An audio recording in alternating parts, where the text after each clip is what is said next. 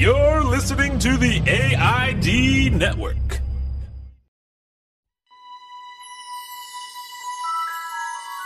This is the story of a beautiful place, known as the happiest place on Earth. And all of its history, its secrets, and its tricks that you may find if your mind believes in design. And you allow your heart to believe in magic. Step inside and become a citizen of Disneyland. Hey everybody, welcome to a very special Disneyland for Designers, recorded live in Batuu. We just got off Rise of the Resistance, and boy oh boy, what an epic journey to make that happen. If you want to watch that video, you can watch right here to see exactly how all that went down. But we're giving people two options today. You can watch this conversation over on YouTube, where we'll show you clips of what we're talking about, or you can listen to the podcast as usual. Like I said, recorded a little bit different, but this is a different kind of ride, and this has been a different kind of Disneyland trip. Yeah. Proving no two trips are ever the same. Never. Jared, let's jump into our review of Rise of the Resistance. We just were able to ride Rise of the Resistance for the first time. Thank God. And man, oh man. Second time for me, it really, really holds up. First time for you. Amazing. What are you thinking? Just overwhelming. Exactly kind of what you want, but surprising still. So yeah, fantastic experience. So this is where I'd like to start. Today, what we're going to do is we're just going to talk about Rise of the Resistance, from where it fits in the land, to its design, to the ride, room for room. So if you haven't rode, do not listen, because this will be full of spoilers. Yep. And for the first time ever, you can go watch this entire conversation over on YouTube. Hi, here we are, and we're recording it here because we've spent a day and a half trying to make this happen. Yeah. We had great plans for our Tuesday. Tuesday spilled over to Wednesday. You can go watch an entire vlog that explains how hard it was for us to get on Rise of the Resistance. But let's start here. The movies are all trilogies? Is that what? Yeah. So the movies are all trilogies. There's 9 Skywalker movies total. Right. Each of them categorized in 3 different parts. 3 good ones. All right. You decide. Yeah. And Galaxy's Edge is also divided into 3 acts, or 3 stories. Rise of the Resistance was the part of the puzzle that didn't make sense because it was in its own land. Right.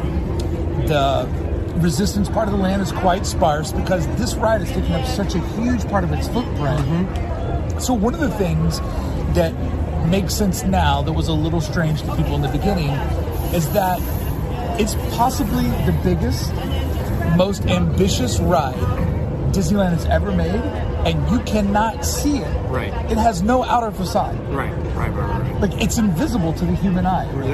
Yep. You've just got that little entryway that we've been kind of visiting for a while now, but no big landmark for a ride that's probably the biggest ride we've ever seen installed here, right? Next to, that's up there with Pirates or something like that. You know, Haunted Mansion has the facade of the mansion, and Pirates has the old Victorian building that you go in, and you don't really, when you think about it, you know these things aren't inside those buildings, but for them to make the biggest, most ambitious attraction and hide it in the woods, just to put it back in the woods, is fascinating. Mm-hmm. I mean, it makes sense, right? They stuck to story.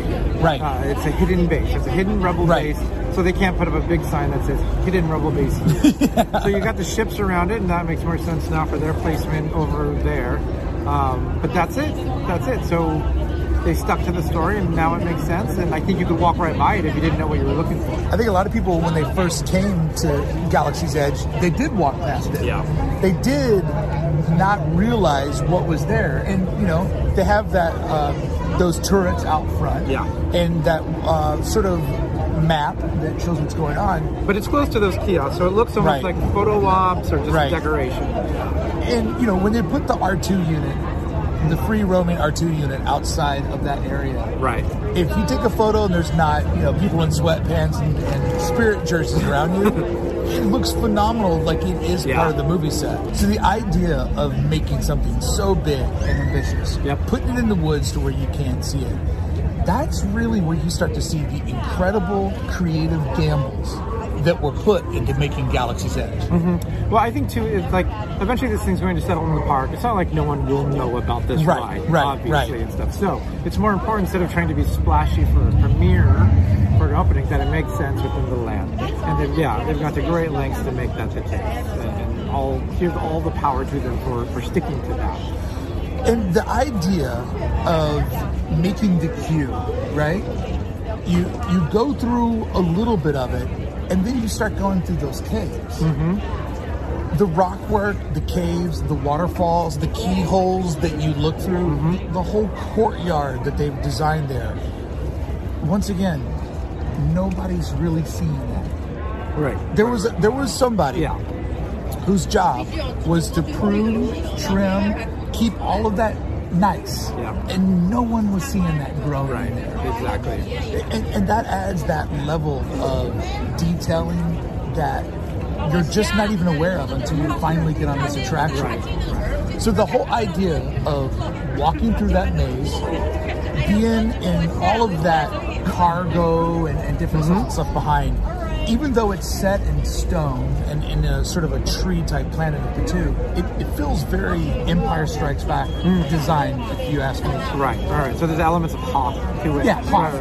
Like that real narrow cave, corridor. Yeah, with the like cables and pipes running along the side, and a lot of cargo boxes and random things like that. Because if you think about it, Hoth is really the main rebel base. Like indigenous, built into like a planet. Like that's the real rebel base that we get to see in the movies, you know? So when you're walking through the queue, a couple of things that I noticed. First queue I've ever seen that has benches built into it. Built into the rockwork. I mean, luckily we aren't there long enough to sit, but the idea that they put seating into it is kind of crazy.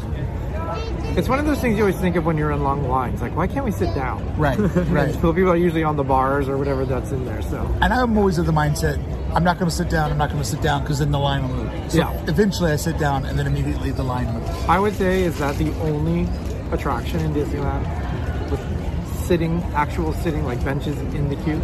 That I can think of? Yeah, I can't think of anything else. I can't think of one other that has that sitting capability to get in there. So as you're walking through each of those rooms, and then, it's doing the Disneyland like back and forth. You and I both had a similar reaction that it felt way more like Disney World than Disneyland. Yeah, it did. And I think specifically because of the scope, the size of the thing. Right. We never usually get this much queue. Right. Or it's just outside, or, something very plain. So to go in these big rooms and you can't see them, it's more, I guess, like Indiana Jones, right? Yeah. Where you're kind of turning, and it's like different kinds of rocks and different kinds of rooms, but for quite a while. And Indiana Jones, I wasn't here for its release in the 90s, and it's such a long stretch that you normally just kind of pile up right at the end. Before the film. Before the film. One of the greatest films I've ever seen, by the way. That's my favorite Indiana Jones movie. But with this attraction, it's literally like pocket, room, and they're bending you all around, and there is a fast pass or a VIP or accessibility shortcut that takes you straight to the room where you get briefed. Okay. A lot of people don't know that, but there is a quicker portal into that area. To the, where you see the hologram and everything? Yes. Okay. So let's get to that part of the show. Once we were going through the queue, and it was just room for room, I remember the first time I saw it, I just kept thinking, like, wow, this is so cool. Each one of these rooms tells a different story. But when we got into the information room or the debriefing room, that was the moment where you're like, okay, this is happening now. Yeah. And it's interesting that that room is very inspired by a couple of other attractions. And I think one of the things that I'll be breaking down today is how much Rise of the Resistance pulls from the history of Imagineering in Disneyland, but gives it a unique taste. So that room has a couple of inspirations. Haunted Mansion for our projection, and Guardians of the Galaxy Mission Breakout for that debriefing room with Rocket. Or Tower Terror. Original. Yeah. And I go more with Guardians because with Guardians, that's where we have Rocket. Right. And BB-8 is up high, so we can't see the chassis that he's moving on. Right. And the way that Rey works, are you ready for the breakdown? Yeah, here we go. So if you look at the cell that Rey is in, and if you keep your eyes looking at the marks on the wall, you'll recognize all of the marks on the wall are at the exact same horizontal plane, and they're evenly spaced out because there is a mirror in that capsule that is reflecting the other side of the wall. So therefore, you know what happens when you put a mirror up to something? It doubles it, makes it look twice as big. Right. The way that we see Rey is it's a one-way pane of glass, a mirror glass, like what they would have in a cop's interrogation room. Right. On the other side of it is this low-light video. I think it's called an OLED board. Forgive me for not getting that exactly right. So that video board, it's turned on, but it's jet black. Your TV at home, if you go to bed with a black screen on, you can tell that it's still glowing. Right. With this board, if it's not illuminated, it's solid black. So when Rey comes through, it's actually a TV on the other side of that mirror that's able to push through. So you can't see through it because it's one way, but it can allow light to pass through that mirror. Okay. So it's like a one-way window, basically. Yeah. And if you put a flashlight or a light up to a window, you can see on the other side. That's the trick that's happening there. Because it was filmed of her at an angle, it has those blue dithering effects on it.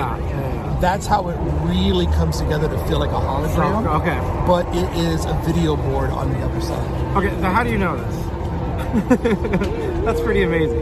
Bro, I do my research. It's fantastic.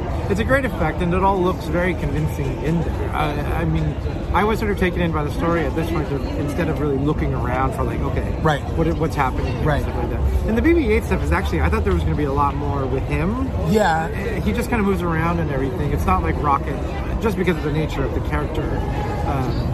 Does Bill Hader voice that BB-8? Like, do they call him up and be like, we will do it right. Can we get you to do that for us? Yeah. So, with that room, when you go in, you get to debrief. I say Haunted Mansion because of the projection. We've been far from Pepper's Ghost effect. Right. Not getting that. But a very Mission Breakout in that they're setting the stage of what you're going to get to happen. Yeah. When those doors open up and you see daylight. Right. Because we wrote it. I've only seen it twice a day. Did that blow your mind? Yeah, so I thought we were going to go into like a hangar. I thought instantly going to go into a hangar. That's going to be some, because it's like a ship-based thing. Right. So to go outside, I'm like, wait a second. I thought, well, maybe it's just a little curve or something. Like we're just going to go. And then when you see what's happening, amazing. Like, so to me, this is really where the storytelling starts. Obviously, it starts back early. Right. But this is the part where I'm like, we're in this. It's happening now. Yeah. It's happening now. Because that is really when the Star Wars adventure begins. So a couple things about that courtyard. I had followed the construction of the Galaxy's Edge.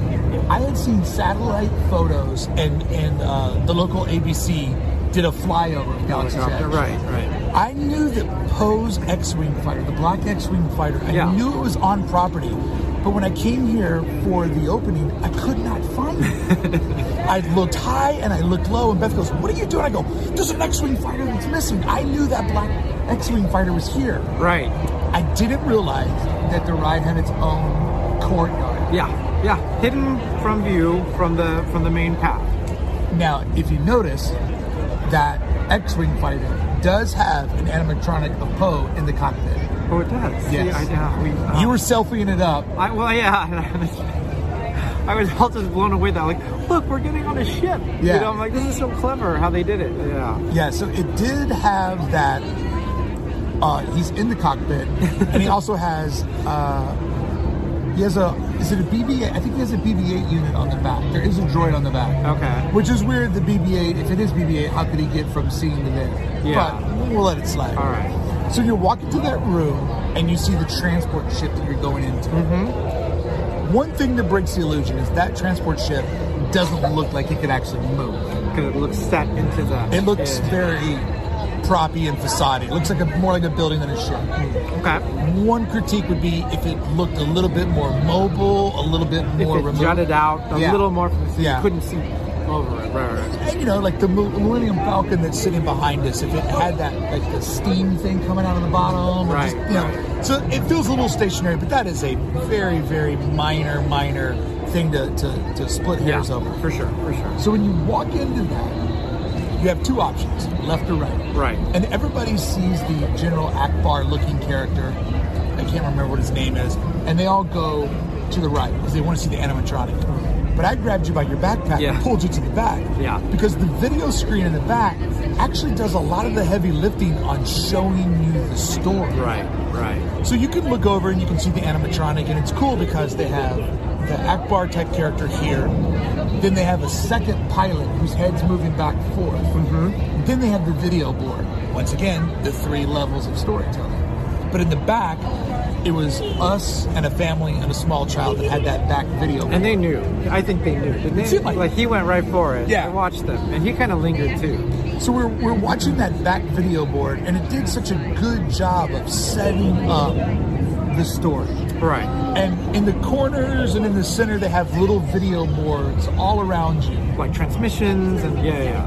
Which once again brought me back to the original Tower of Terror, where they had the Rod Sterling TVs, kind of giving you more information in different spots. So it reminded me a little bit of that. But this is more than just like a showpiece thing. You feel like you're moving.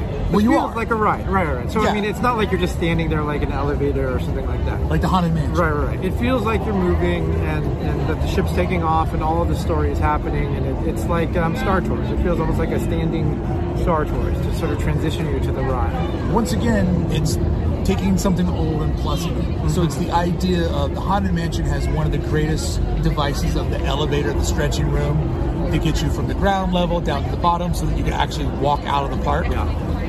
But it also, you're right, it takes a little bit from Star Tours, doing a simulator and getting you in that vibe. Because of the lighting, because of the storytelling, because of all the different video boards, and the fact that it is designed like a real subway car, it feels so real. Yeah. Are you ready to know how it works? Here we go.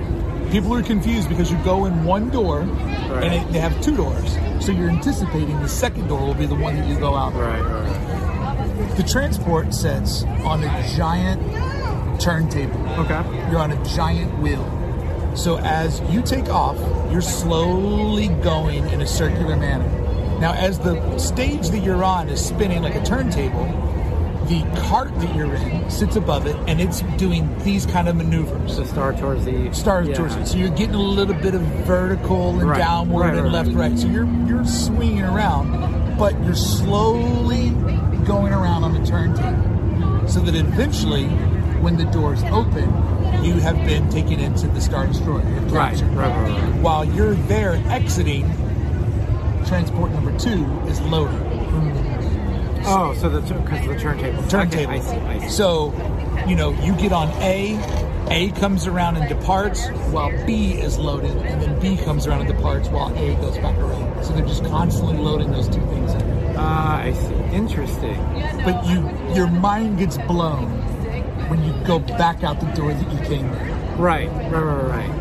Now I'm trying to think this through. So it's similar with the Falcon ride? Remember how didn't they have big turntables? So the Falcon does have turntables, but the way that the Falcon turntables works is that you load on one layer, it then takes you up to the layer where all the adventure's happening and brings you back down to the unloading layer. Okay. Because it's not a bunch of them just going in a circle. Right. Because it would have to be a huge, slowly moving circle. So it's my understanding that they load on one level, because if you think about it, you take off on the Falcon, go on your adventure, and then you always come back down again. So it's a multi-level, and that gives you the flight capacity. And then you exit on a different level. Right. You slide around for one exit, you enter here, you slide around there to exit. Okay. That's the way that one works.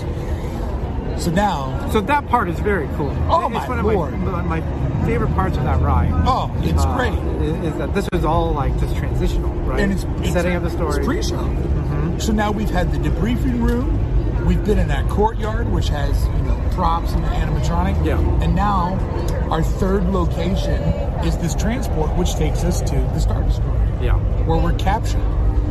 What did you think of that room? You see that room all over social media. Yeah, That's one of the things that Disney was really loose on sharing. What did you think about that? So I had seen it a lot, so I was prepared for it, and it's still impressive. The scope of it is unusual. Right. Like, it's really big. Right. It feels huge for a room that basically you're just shuffling past on your way to the thing. And they kind of let you linger, not forever. Yeah. People got some shots in, and you got to Yeah. be relatively quick about it. I don't think you can get everything you want, probably. And there's some Imperial people there, not Imperial, whatever. What I call it. First First order. order people. Yeah. And they're kind of yelling at you to move along, all in character and stuff. So it's all great, but you don't stay there. You don't queue there. You literally go past it to go to the next part. Yeah, you keep moving and going from spot to spot. And one of the things that I did, sort of a pro move, is stay in the back, right? Always stay in the back. So we were in the back of Rey. Then when we went over, we were in the back of the transport ship. When you go to the Star Destroyer with the First Order, you go to the back. It just gives you more time to take photos and really to soak it in. Take it in and see the details and just sort of linger. And especially if you want to take pictures of the details. Yes. It's best to sort of hang back. But most people, it's easy to do. People are trying to get... they think they're going to miss something if they don't stay on top of it. So, yeah, easy to do. But yes, you kept grabbing me because I kept doing exactly that. I kept just grabbing Jared by his backpack and saying, no, stay here. Because back left corner. I kind of already figured out like the human flight path, if you will, that you want to take. So being in that back corner, these are things that I got to see today that I didn't see the first time. Because the first time, if you watch my video of when I came here at 2 a.m. in the rain, staying out, like, I walked in that room and I hadn't been awake I totaled it up, I'd been awake for like 60 hours. I cried. Crazy, like full on tears in my eyes. Because it just was like, I didn't know if we were going to do it. The boarding pass system was so crazy. Stressful. Like, so stressful. So I got really emotional in that moment. Today, one step away from that, I was able to look over to my left and realize the ride system, there's an empty one of them sitting there. Almost to get you familiar that this is something that exists in the spaceport. There were 2 stormtroopers over to your left that are slightly moving. I actually got to take a moment to look at that video and study its clarity and how you see the spaceship. Because if you get in the back of the transport like we did, you realize that you go in backwards. And they're showing you that room that you're going right into. Now, they do say that TIE Fighter is life-size. It feels a little small to me. You know the TIE Fighter on on your right when you come out? It felt a little small to me. Maybe. Yeah, I mean, I guess. It's one person. It's a one-person ship, right? Yeah. And it feels really embedded in the wall. Like, it doesn't feel loose, like you could just pick it up and move it. It feels like it's really built into the wall. But seeing that many stormtroopers, wow. Yeah. Wow. I mean, I think you want that as you're entering this ship to make a distinction that you're entering this very new area. It's not still part of this other thing. Right. And it works. It works very well. Right. And after that, it's all these sort of familiar Imperial-looking motifs throughout that make it feel very Star Wars. Yeah. Slight criticism, but can't be positive on everything all the time, or it's boring to listen to.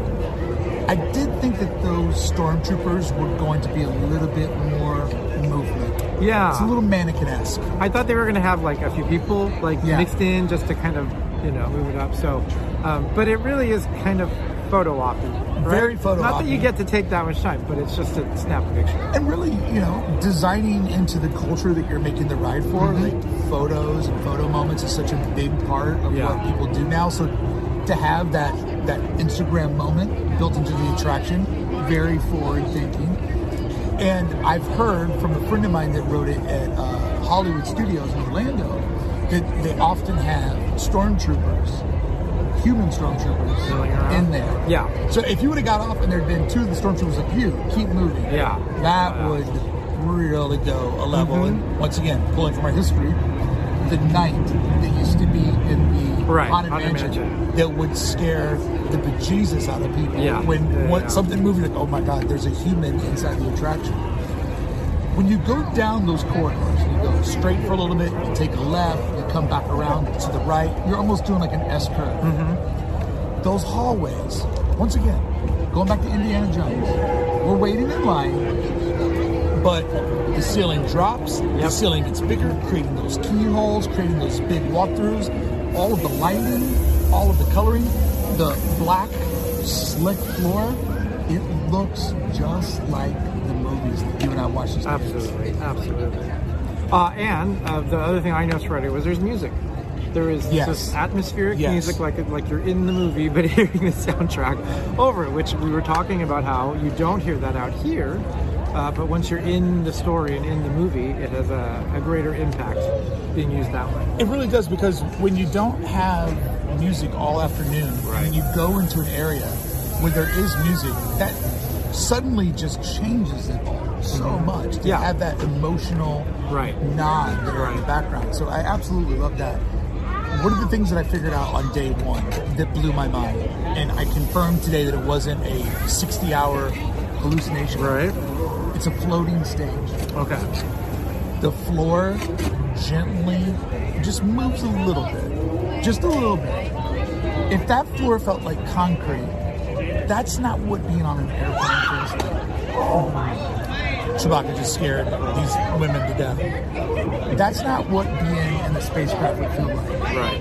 So the fact that they took the extra effort to float that stage, that's the Disney detail. So where is that, do you know, like, do you have a sense, because it was mainly in that hall that we were going down there. Is that where it just kind of is, or is that throughout the later part? It feels as if that hallway is floating, like because it's the first couple of steps off the transport. I think once you get over to where they assign you your boarding colors, that floor felt a lot more stable, and it would probably be very expensive to float that whole area. Yeah. That's so I do think that you're right on. It's a hallway or two, because I didn't on the main hallway. I didn't notice it the first time, but today. The first time I noticed it around the corner. Yeah. Today I noticed it in that main hallway and then around the corner. But once we got around the corner, I was like, guys, the floor is moving. Like, we're for sure in space and floating. Now today, I got into a little bit of trouble with the First Order guards. You can go see the video of us riding along and get it without all this commentary if you want to see that on our epic vlog that took us 2 days to film and complete. But I got in a little bit of trouble, and I did that on purpose because today people were really quiet. Yeah. And the cast members, the acting was not as intense as it was on opening day. Okay. Like our First Order guard that came onto the transport ship was pretty calm. In that area, they were being stiff. But I mean, they were really ratcheting it up on opening day. And I think a big part of this attraction really requires the cast members to not get jaded, to not say, I've done this 1,000 times, I don't want to do it anymore. Like, if they have to pay those people extra or recruit them from theater or whatever, it's really important that they remember that this is an epic journey for me. And it was a little bit chill today as compared to what I've seen in the past. Critique. Yeah, so there was a lot of interaction there, which was great. Like, they were yelling at you right away and trying to do something, and they've got sort of these lines that they use, and so that was great. There were some other parts in it where they had to do a little more that I think I saw your point there. But the ones in line, that was fun. And it's a weirdly wide open queue. Like, it's not all tight in there. There's the 2 stormtroopers that are sort of set at that control panel. They're pretty far away. You can't really touch them, I mean, on purpose. But that whole area is really big for the amount of people that they actually line up right there. Once again, just creating that scale. And as you stand there and you remember the first time you rode Small World and you looked up at the ceiling, you're like, it's regular tile. Right, it's the ceiling. This whole box that you're in, every little detail, I mean, you don't even really, in the queue you see lots of exit signs, but you don't see exit signs in that area. So everything around you is just completely themed in the way that you want it to be. Clean and slick, just like a Star Wars Imperial thing with the panels and the lights and everything. And they're jet black floor, just what you would think a spaceship would be.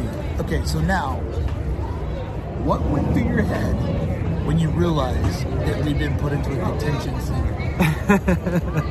Right? Yeah, that's great.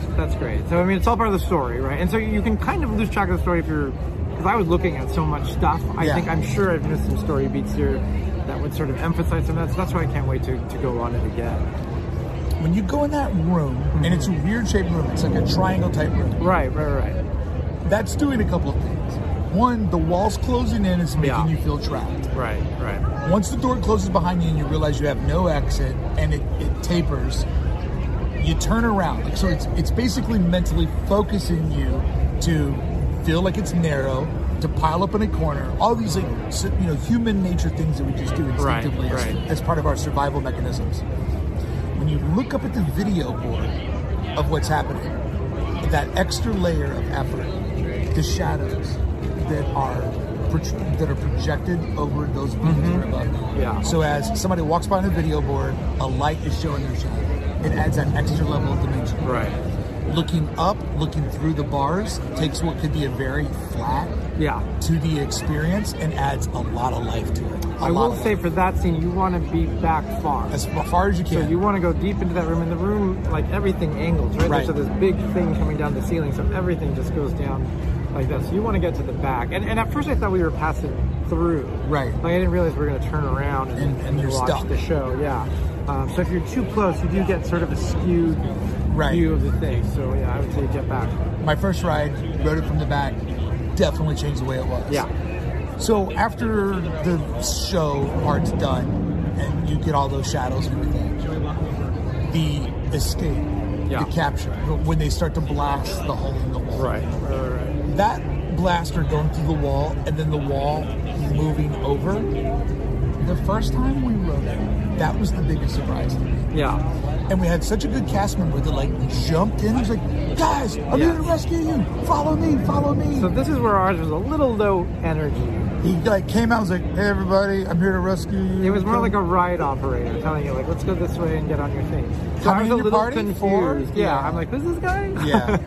That once again, like that's a high energy individual that needs to do that and bring that in. Yeah. We're now at the ride. Yes. So now we see these ride vehicles. It has taken us a half an hour to explain everything to get to the run. Right. And we'll do it in next month's episode. Just joking. Part 2. Okay. Getting into the actual ride system. Obviously, we can't go room for room. Right. So There's much. a lot going on. But a couple of thoughts. You get into the cart system. You get loaded in. Hands up and pull your yellow rope. So I can have both my hands up and pull a rope at the same time. Yeah. Getting outside of that Disney physics, when you go in that one room, you're riding around and there's 2 empty carts. They're trying to make you look like prisoners going back and forth, but they're also bringing in the other carts to load the next guest. Right. Which is such a clever way to be like, but we don't want them to see empty carts, so, technical problem, add a story to it, it makes sense. Yeah. When you're cruising in that room, The big first big room, you have no idea where to look. Yeah. No idea which direction you're going in. I mean, we were in the back of the cart this time. I've also rode it in the front. Back of the cart feels like the front in many ways is that you go backwards so much that you can just look over your shoulder and now you're in the front row. Like you're just spinning in that room. It's the trackless thing, which is quite. Is this the first time we're using it here? First time in California. In California. I don't think that exists in Orlando. It's going to be for the Ratatouille, I think. Which I did in Paris. Right. And the Ratatouille ride, I was so excited to ride my first ever trackless ride. Right. It didn't move at the speed, velocity, or intensity that this one does. I mean, this one really books it, really does lots of turns and twists. I mean, you're just jamming. Yeah. So how do you feel, how effective for you are the Stormtrooper blasters and the damage that happens? So this is one of the things that I did. Someone mentioned like that. I wasn't. It wasn't as. I thought it was going to be more than what it was. Yeah. I think. To me, it seems kind of obvious how they did some of that stuff. Yes. I mean, not that I can explain it or something, but it didn't feel as magical. Well, as loose, like like something flying at you and things like that. So. But it's all very effective within the thing of the ride. Yeah. Yeah. So you get the idea that there are lasers, flowing along like the ventilation and pipe system. Yeah. 1 minute it's pipe, next minute it's a line for a laser. Yeah. You get the idea that a lot of pieces of the attraction are like spinning over. Right. You get the idea that some of them are opaque and then become transparent to show the distress. So it's a lot of physical props. And you're moving. You're constantly moving. You're so moving. you don't get too long to linger on a lot of this stuff. So with the intensity of disorienting you with the cart constantly moving around, with the light, the video boards, today, I don't know what it was today in those rooms. I was having a harder time finding everything. I think being in the back and also filming at the same time, I just lost my bearings a couple of times. You were taking photos during a lot of the movie. Trying to. Any regrets on doing that and not just soaking it in? For the most part, I think I caught most of it, but I mean, I think it's best to not do that the first time through, but it's hard not to. Hashtag influencer. No, my photos aren't great, so there you go. There you go. So when we came through on our first ride, and you go into that big room where Kylo Ren's up on the bridge, and you can see all the aircraft around you. That Kylo Ren, the first time I rode, he didn't even spin around. Oh, he just stayed, just kept his back to us the entire time. Interesting. Was that a mistake? It was just broken. Okay. You know, because there's so many moving pieces and everything to go all the time. Exactly. And a baby Ewok just walked by. With another Ewok in his hand. That is so cute. Wow. Can I wear that? Wow. A lot happening. That whole first level of going through and filling all of those themes, it happens so fast. You go into so many different rooms. Yeah. It's kind of crazy. There's no drops. Right. There's no bumps. There's no uphill, no downhill. Right, I mean, you're riding flat. A story. But they're disorienting you and taking you so much so quickly that it's exhilarating. When you go into that, when you back into that room and you're sitting there stationary, it's almost like a well-crafted, give you a moment to breathe. Yeah. Just kind of come down a notch, right?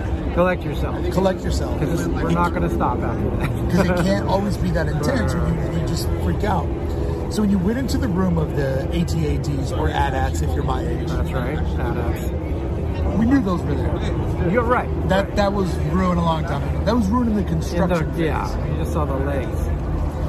Did that feel like the proper scale to you? No. That felt a little small. I mean, I don't know. I wouldn't know. But I'm trying to think of like Luke, like shooting the cable up there, and how high was that? So then maybe it is, but and maybe just because we saw that so much, it was less, impactful, I think. Did you recognize or realize that there's a mirror on the back of the room so that they reflect, so it looks like there's more than one? Yeah, I did see that, Did you see Finn in that room? No, I did not see Finn. There is an animatronic Finn against the wall who looks very real, more real than the Johnny Depp one. And he's like got a blaster up. Where was he then? He's got the Stormtrooper body on. Just no helmet? No helmet. He's over against the wall on the far side of the room. That's crazy. Yeah.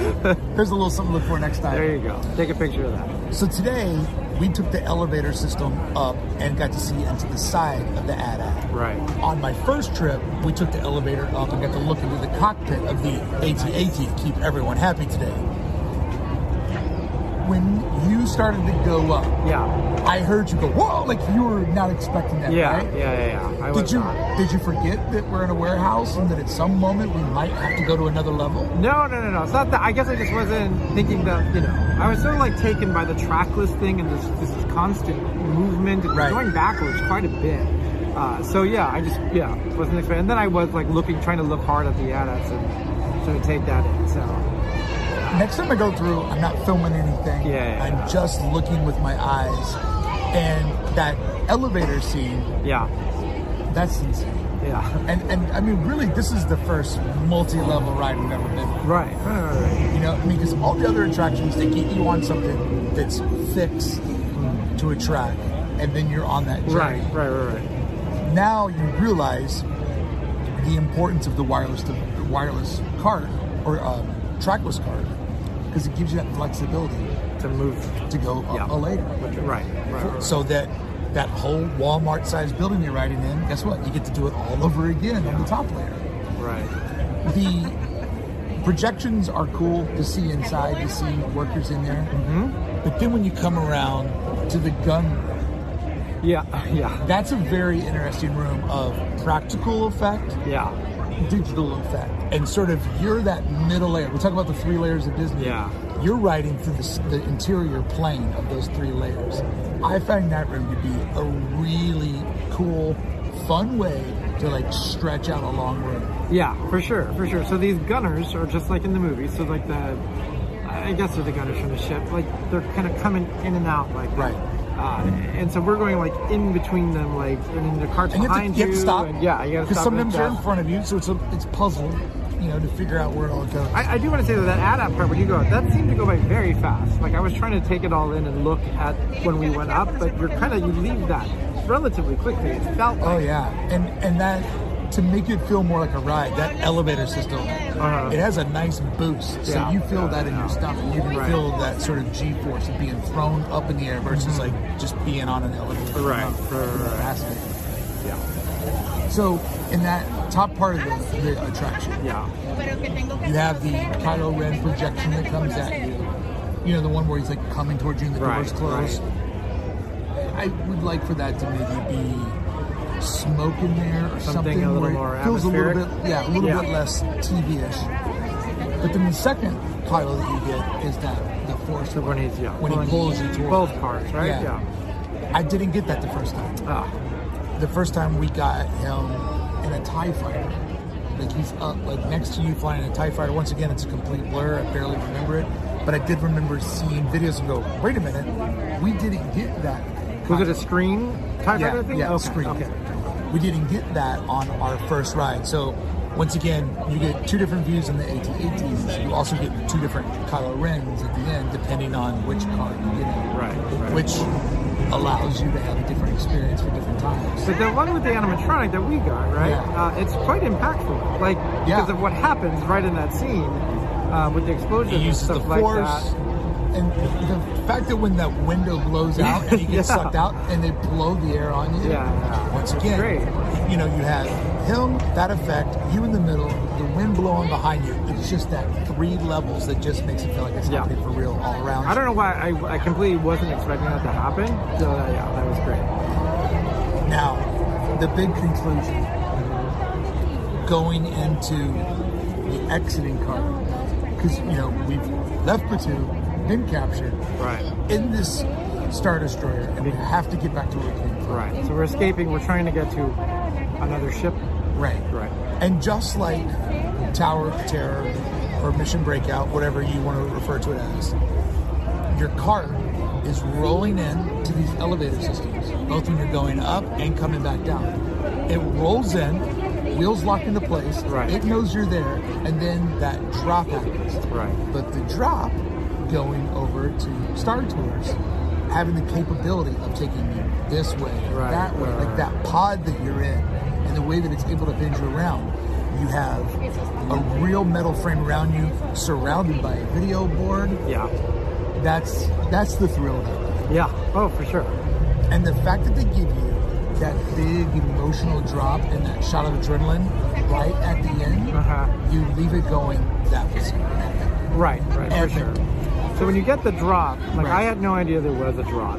So that took me by complete surprise. Unfortunately, I knew that. See, that's a big deal, right? That's a huge deal. Because you're kind of anticipating, like, oh, is this where we drop? And I actually thought about it when we were going up in the AT-AT element. I thought, oh, maybe there's something like, I thought it was going to be like a Tower of Terror kind of thing there or something like that. But you do, you're watching the screen and these little pods are coming out to the ship and you see them dropping, right? So you know that it's coming from that perspective. But otherwise, I had no idea that that was even part of this ride. Doing it at the end like that, giving you that big finishing move before they say goodbye to you, that is just such a masterful way to wrap up what's already been an exhilarating 10, 15 minutes. Make everyone giggly and happy. And and it's pretty intense the way that it bends around. It's not like a soft little, you know, I mean, it's way more extreme than Star Tours. Oh, for sure. We did, one room we kind of went by really quickly was the animatronics of him and Hux. When you're kind of low and you see them up there on the thing. What did you think of those animatronics? I don't think Hux ever I don't really turns think around, you fully right? see the back of him because, you know, it's like everything, like the human form is the hardest to manipulate. Mm-hmm. So that part, we don't really You kind of just see him, he's gesturing, they're talking. Right. But I like that room because, as I said earlier, that's the break. Yeah. That's the sort of the break in it. We have that. We have those two animatronics. Mm-hmm. We have the animatronic Kylo at the end. It's a massive dark ride with only really 3 animatronics. I was gonna in it. say, yeah. A lot of heavy lifting with video boards. I thought we were gonna get more stormtroopers, like either animatronics or real ones, like actory ones. Right. So very like that. It's a very open ride, though, right? Don't you think it's like it never gets too claustrophobic? No. A little bit in the queue there, but for the ride track, maybe because that vehicle is so big and they need all that space, so there's a lot of open space around you. And they do some nice effects on the wall, like it looks like there's some damage and things. But yeah, it just feels massive. The scale of this thing is unlike anything. It also feels driving. You know, in Pirates, you can see all the boats in front behind you. Right. On this one, it's like you only kind of see the other car. There's 2 cars, that you're in tandem with. And Right. everything else is just like, where is everybody else? That's right. Yeah, you're not overlapping. Right. Yeah. So that really does well for the idea of that we're escaping, that we're trying to get away, and then we're on this cat and mouse chase. One of the things I wish that I had not seen on TV, which I wish Disney wouldn't have shown this, is the lightsaber piercing through the roof. You know, that's obviously a plate. Yeah. And that plate spins around and it goes down. And, you know, as the plate comes around, it drops. So if people have filmed it in slow motion, you can see that effect happen. That being said, it looks way better on their commercial when they saturated it and added the sparks flying off of it. Yeah. But they really set it up for a disappointment because you know that's going to happen, and they showed you a better version of it because they put visual effects on it. Right. So, you know, that's one of those things that if you could ride it and not know, it would blow your mind. Yeah. That a lightsaber is like cutting through the top of the cart you're in. And my question is this: Kylo Ren is really high up in the First Order. Like, he's the CEO. Yeah. Why is he so busy chasing us around? Don't you feel like in the scheme of things, 8 people are trying to get away and that's what he's going to occupy? No wonder he's not successful. I mean, it's just, if you get lost in the details, you think Bezos knows about 8 people that snuck into a warehouse? So that's why I was wondering did I miss something in the story? Like, you know, on Star like Trek, we're that important? The spy, right? We need to get the spy. That spy effect is still funny. Yeah, when it's a kid that pops up on that board, it's so good. When your cart removes itself from the elevator, goes around that turn, you can see daylight again. Right. It's wild that you go interior, and to really sell the idea that you've come back to Batuu, you've landed outside. You can see your other escape pod from your pilot over on the right on that ravine. That whole big area is built to feel like a bizarre hangar or whatever that you're doing. It looks like a gutted ship or something, right? Yeah. Like just that whole level of, well, we got to do this right. And you can't exit in a building and walk out into daylight. Yeah. Like, they drive you out into daylight. And the fact that the cart, proving its flexibility, just goes straight into the day. It doesn't have to turn in, it just goes straight over. Because that thing can really just go whichever way that it wants to go. It's massive, that area. Like, usually the exit areas are kind of tighter, or they're going to force you into these little things. Wide open. I mean, it's all covered, so there's no issue of rain or anything like that. But just unnecessarily big, and you have no concept of it and you're pretty close to where you enter. You're right off the main thing there, and you have no idea that thing is right there beyond the unbelievable. Yeah, how they've hidden that thing over there, it doesn't even look, when you look over that in that direction, that much space is that shield building exists back there. When I went to D23, I saw that hangar, and I love the idea of this sort of crash ship in the side of the runway. Once again, coming here on opening day, I was looking everywhere for that thing. Yeah. You know, like I had studied the model, I'd studied the comp art, I'd studied the construction, that there's missing pieces. And that's when I started to get in my mind, this thing is massive. I'd also heard early rumors that when they were building it, they could see that there were elevator that were being built. Yeah. And I'd heard a lot of people say, you ride 3 different ride vehicles and you get loaded from land to land. And there was get off one and get on the other, And there was a lot of talk of like, well, what is it like to be free roaming? How do you get off one ride vehicle and expect 20 people to make it to the next one? The storytelling of the First Order guards guiding you, that's how. Yeah, for sure. So what they couldn't do with technology, they really leaned on human, the cast members, that level of acting, which I really hope that they can keep that intensity up, because if 10 years is just like, how many you're running? 3, stand on red. Stand on your red. body's away from the walls. Yeah, you can't, if it goes that way, that'll be really sad, and that's the bad thing though when you make great art. Like sometimes you just... I think the one where the guy was particularly low energy, though, that's key. That is the most key. Because the Imperials can just sort of walk around and be serious. And that's fine. They don't have to interact as much. It makes it more fun, especially if you're standing there for a long time. And it's a little confusing. I think this is the first time they're using sort of like this color system where you're standing on this. So they're saying, blue line follow me, red line follow me. So it is kind of training you to do a new thing. How many in a cart? 8? 8. 4 and 4. You're riding in. And so they say that the vehicle or the ride can do between 1,000 and 1,500 an hour. So if we're 16 going through it once, you do the math. That is a lot of those carts cruising around to get to that overall capacity. Because we went in 2 directions, right? It looks like you can go 2. Yeah. And then as we've figured out, different directions, you get different reveals, different stories. Because like we didn't get the Kylo Ren Force at the end of ours, the TIE Fighter. Okay. You didn't get to see the animatronic Finn that I got to see. Right. So there's, and I think part of the allure of the trackless ride is that you can get different experiences. Every customer doesn't have to do it the exact same way, like on the Haunted Mansion. Right. And so I think that is a big part of that flexibility that next time you ride it, you're like, oh great, I got to see the AT-AT from the front. Yeah, exactly. Different things. All in all, this is one of those rare moments where something lives up to the hype. I think so, because I wanted to ride it instantly again, and not from like a roller coaster point of view, but just because you want to take in all the details and stuff like that. It's going to be tough to ride it again. Like, I don't know when I'll be able to do it again. I have some friends coming to town, so I'll probably try to do it again. We'll see, because this was quite an ordeal. Worth it, but we live local. If you come here and you're trying to get everything within the weekend, it's going to be tough. And this getting up early and loading in, and then knowing, are we stuck at Disneyland for 2 hours or 12 hours? And I hate to say stuck, but when you're local, one of the great things is that you can show up when it's convenient for you. Yes. And it's rare as a local to just do an all-day banger where there's really no need to, because you can come at night when it's less. So it's really created a whole new Disneyland experience. This is what will be fun, because we do these all year long. It's the beginning of February. Yeah. I've rode twice. You've rode once. Right. Prediction. At the end of this year, when we do our December episode, how many times do you think you'll ride this in the first year? 4.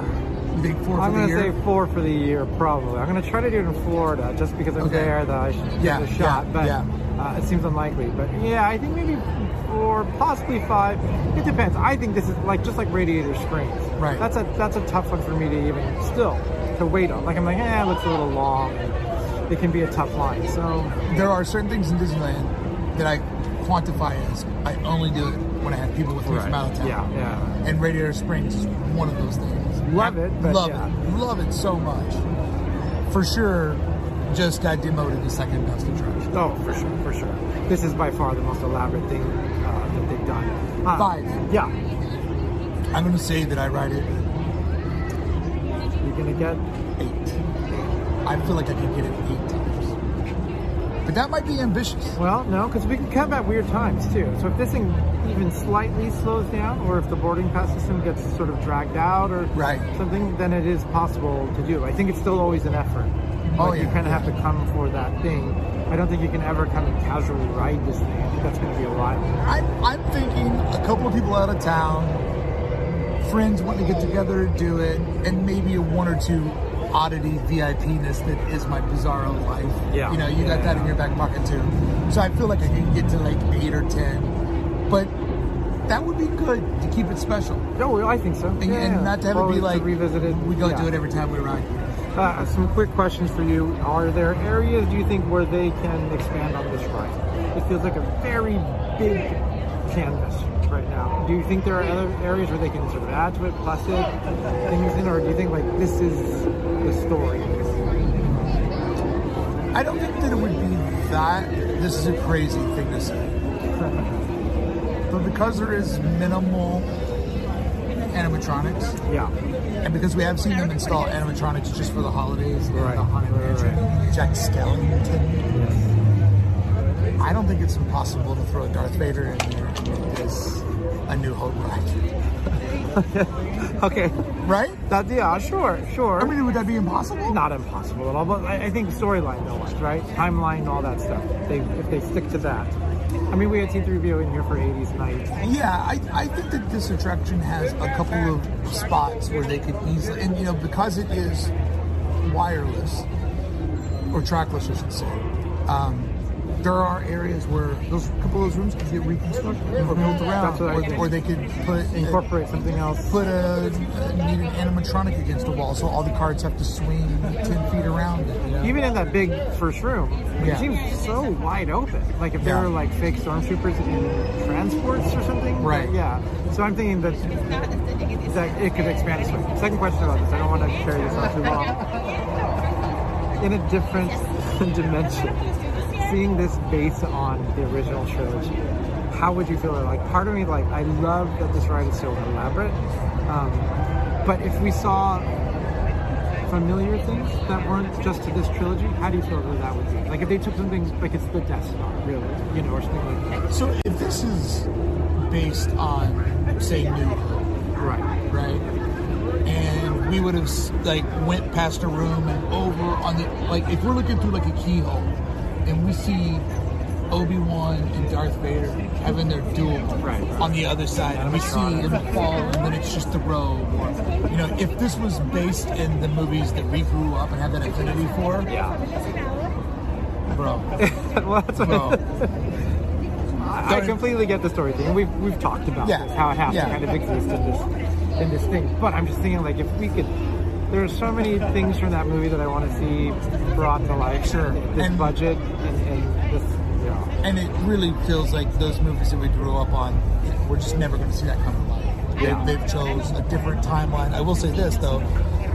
They picked the one character that I believe in the most to build this around. Yeah, for sure. Kylo Ren is the most developed character from this franchise. So to give him an attraction... I mean, if this was the Rey ride, I would be bummed out. Yeah. Right? Well, if you're like, what, on the Jakku or something If this like was that? Adventures in Finn, I'd be like, really? Yeah, no, it's good that it's this.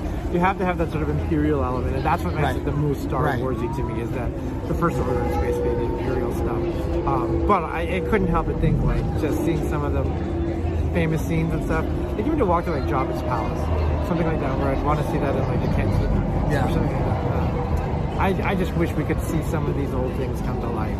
Well, you know, that gives me hope that for the parties, different things, maybe we can. Yeah, exactly. And maybe they'll realize that forcing a land into a timeline and a much bigger story, because, you know, if the Skywalker saga's just wrapped up, and they want to make this stuff for the next 50 years, and Disneyland's going to be here for the next 100, I feel like the timeline will eventually loosen. Yeah, I think so. Or like we said before in the other episode, they need to find an excuse to do it, like Galaxy History Month. Right. Where we can bring back some old stuff. Yeah. Yeah, no, I feel, because, you know, just seeing that Millennium Falcon. Yeah.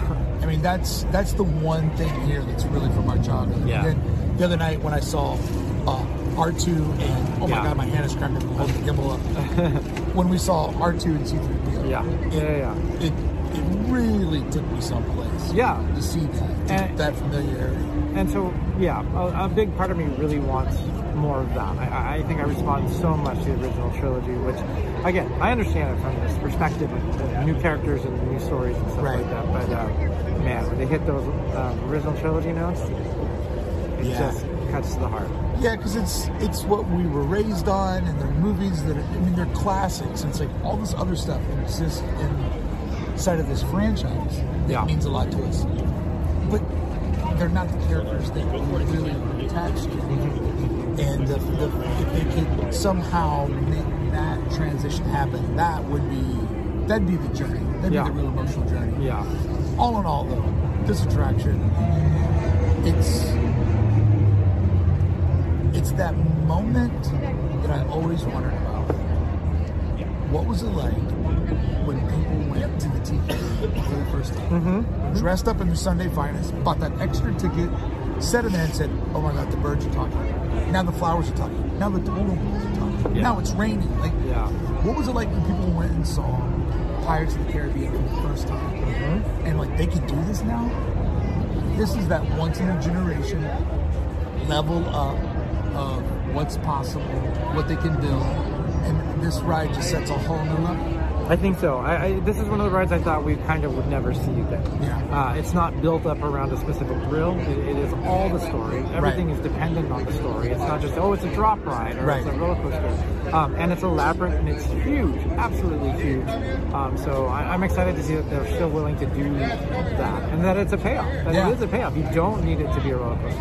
And getting into the design of it, so ambitious, and to take people on so many different places, through the queue, the debrief room, the transport ship, through one level, up a level, back out a level, the 3 acts of the story. You're going someplace, you're caught, the escape.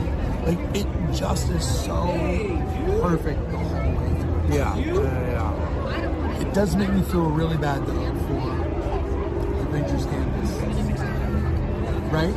Well, yeah. People's expectations now are here, and that is I think that one's going to be more thrill-based, right? So the Avengers one is going to be a roller coaster, right? Isn't that going to be like a thrill ride? Oh, I have a theory on what that Avengers is going to be. Okay. It's because if you look at the comp art, it's not.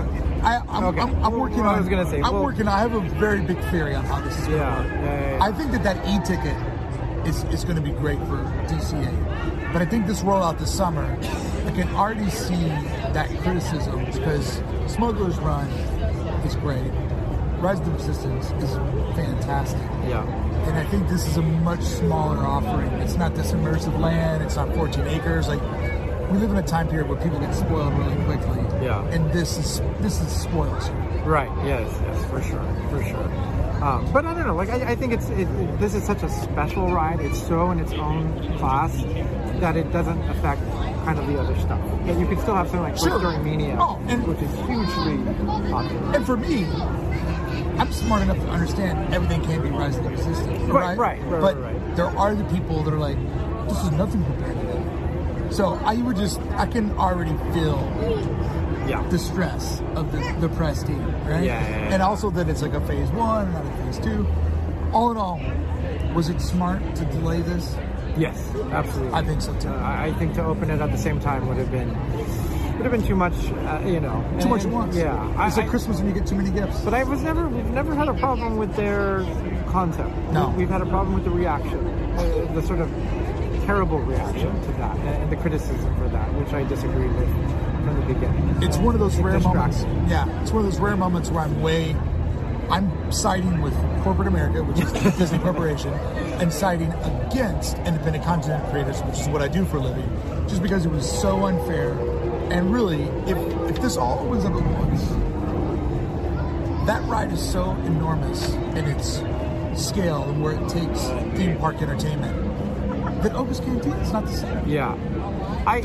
Doc's shop's not the same. Smuggler's Run's not the same. What's weird here now, just looking around here, we were sitting in the heart of it, where we sat many a night, like we said. There are people just standing around, and we never saw this. No. We were sometimes the only people here. Yeah, and that's amazing. I mean, that's what you want to see. Do you think that is just because of this ride? Yeah. 100%. I think people are now willing to book the trip, come out, enjoy it, make a day of it, make a vacation of it, and stay. Yeah. Like on opening day, people just hung out here waiting for the boarding. You could be anywhere. So I don't know. It's amazing. Like I'm looking at this is opposite, the complete opposite of what it was just a few months ago. Yeah. It's crazy. So, And you're getting ready to experience what I experienced. There's been 2 times in my life when I've walked through Disneyland and been like, meh. First time I went to the Galaxy's Edge. Right. When I walked back out, I'm like, whatever. yeah. I don't have to go home, Haunted Mansion. You're drunk. I don't have time for you. And after I rode this, I walk out of the park being like, I'm good with all of you right now. Yeah. Well, we did it. We did. Thank you. It was an epic journey to get here. It was. Once again, if you want to see what we went through to ride, you can watch that video. And thank you so much for hanging out. I know this is a little bit of a different delivery for this and not the sound quality you're probably used to. Yeah. But desperate times, desperate measures, we got the job done. Right. Have fun in Epcot. Thank you very much. Have fun riding in Hollywood. Hollywood, what is it? Studios? Hollywood Studios. Yeah. It's a little We'll weird see. it's a little weird when you're 30 miles from Hollywood. That's right. Have fun in Hollywood. All right, everybody. Thank you for watching. And thank you for listening. Thank you for hanging out with us. And I'm ready to go home and sleep. Me too.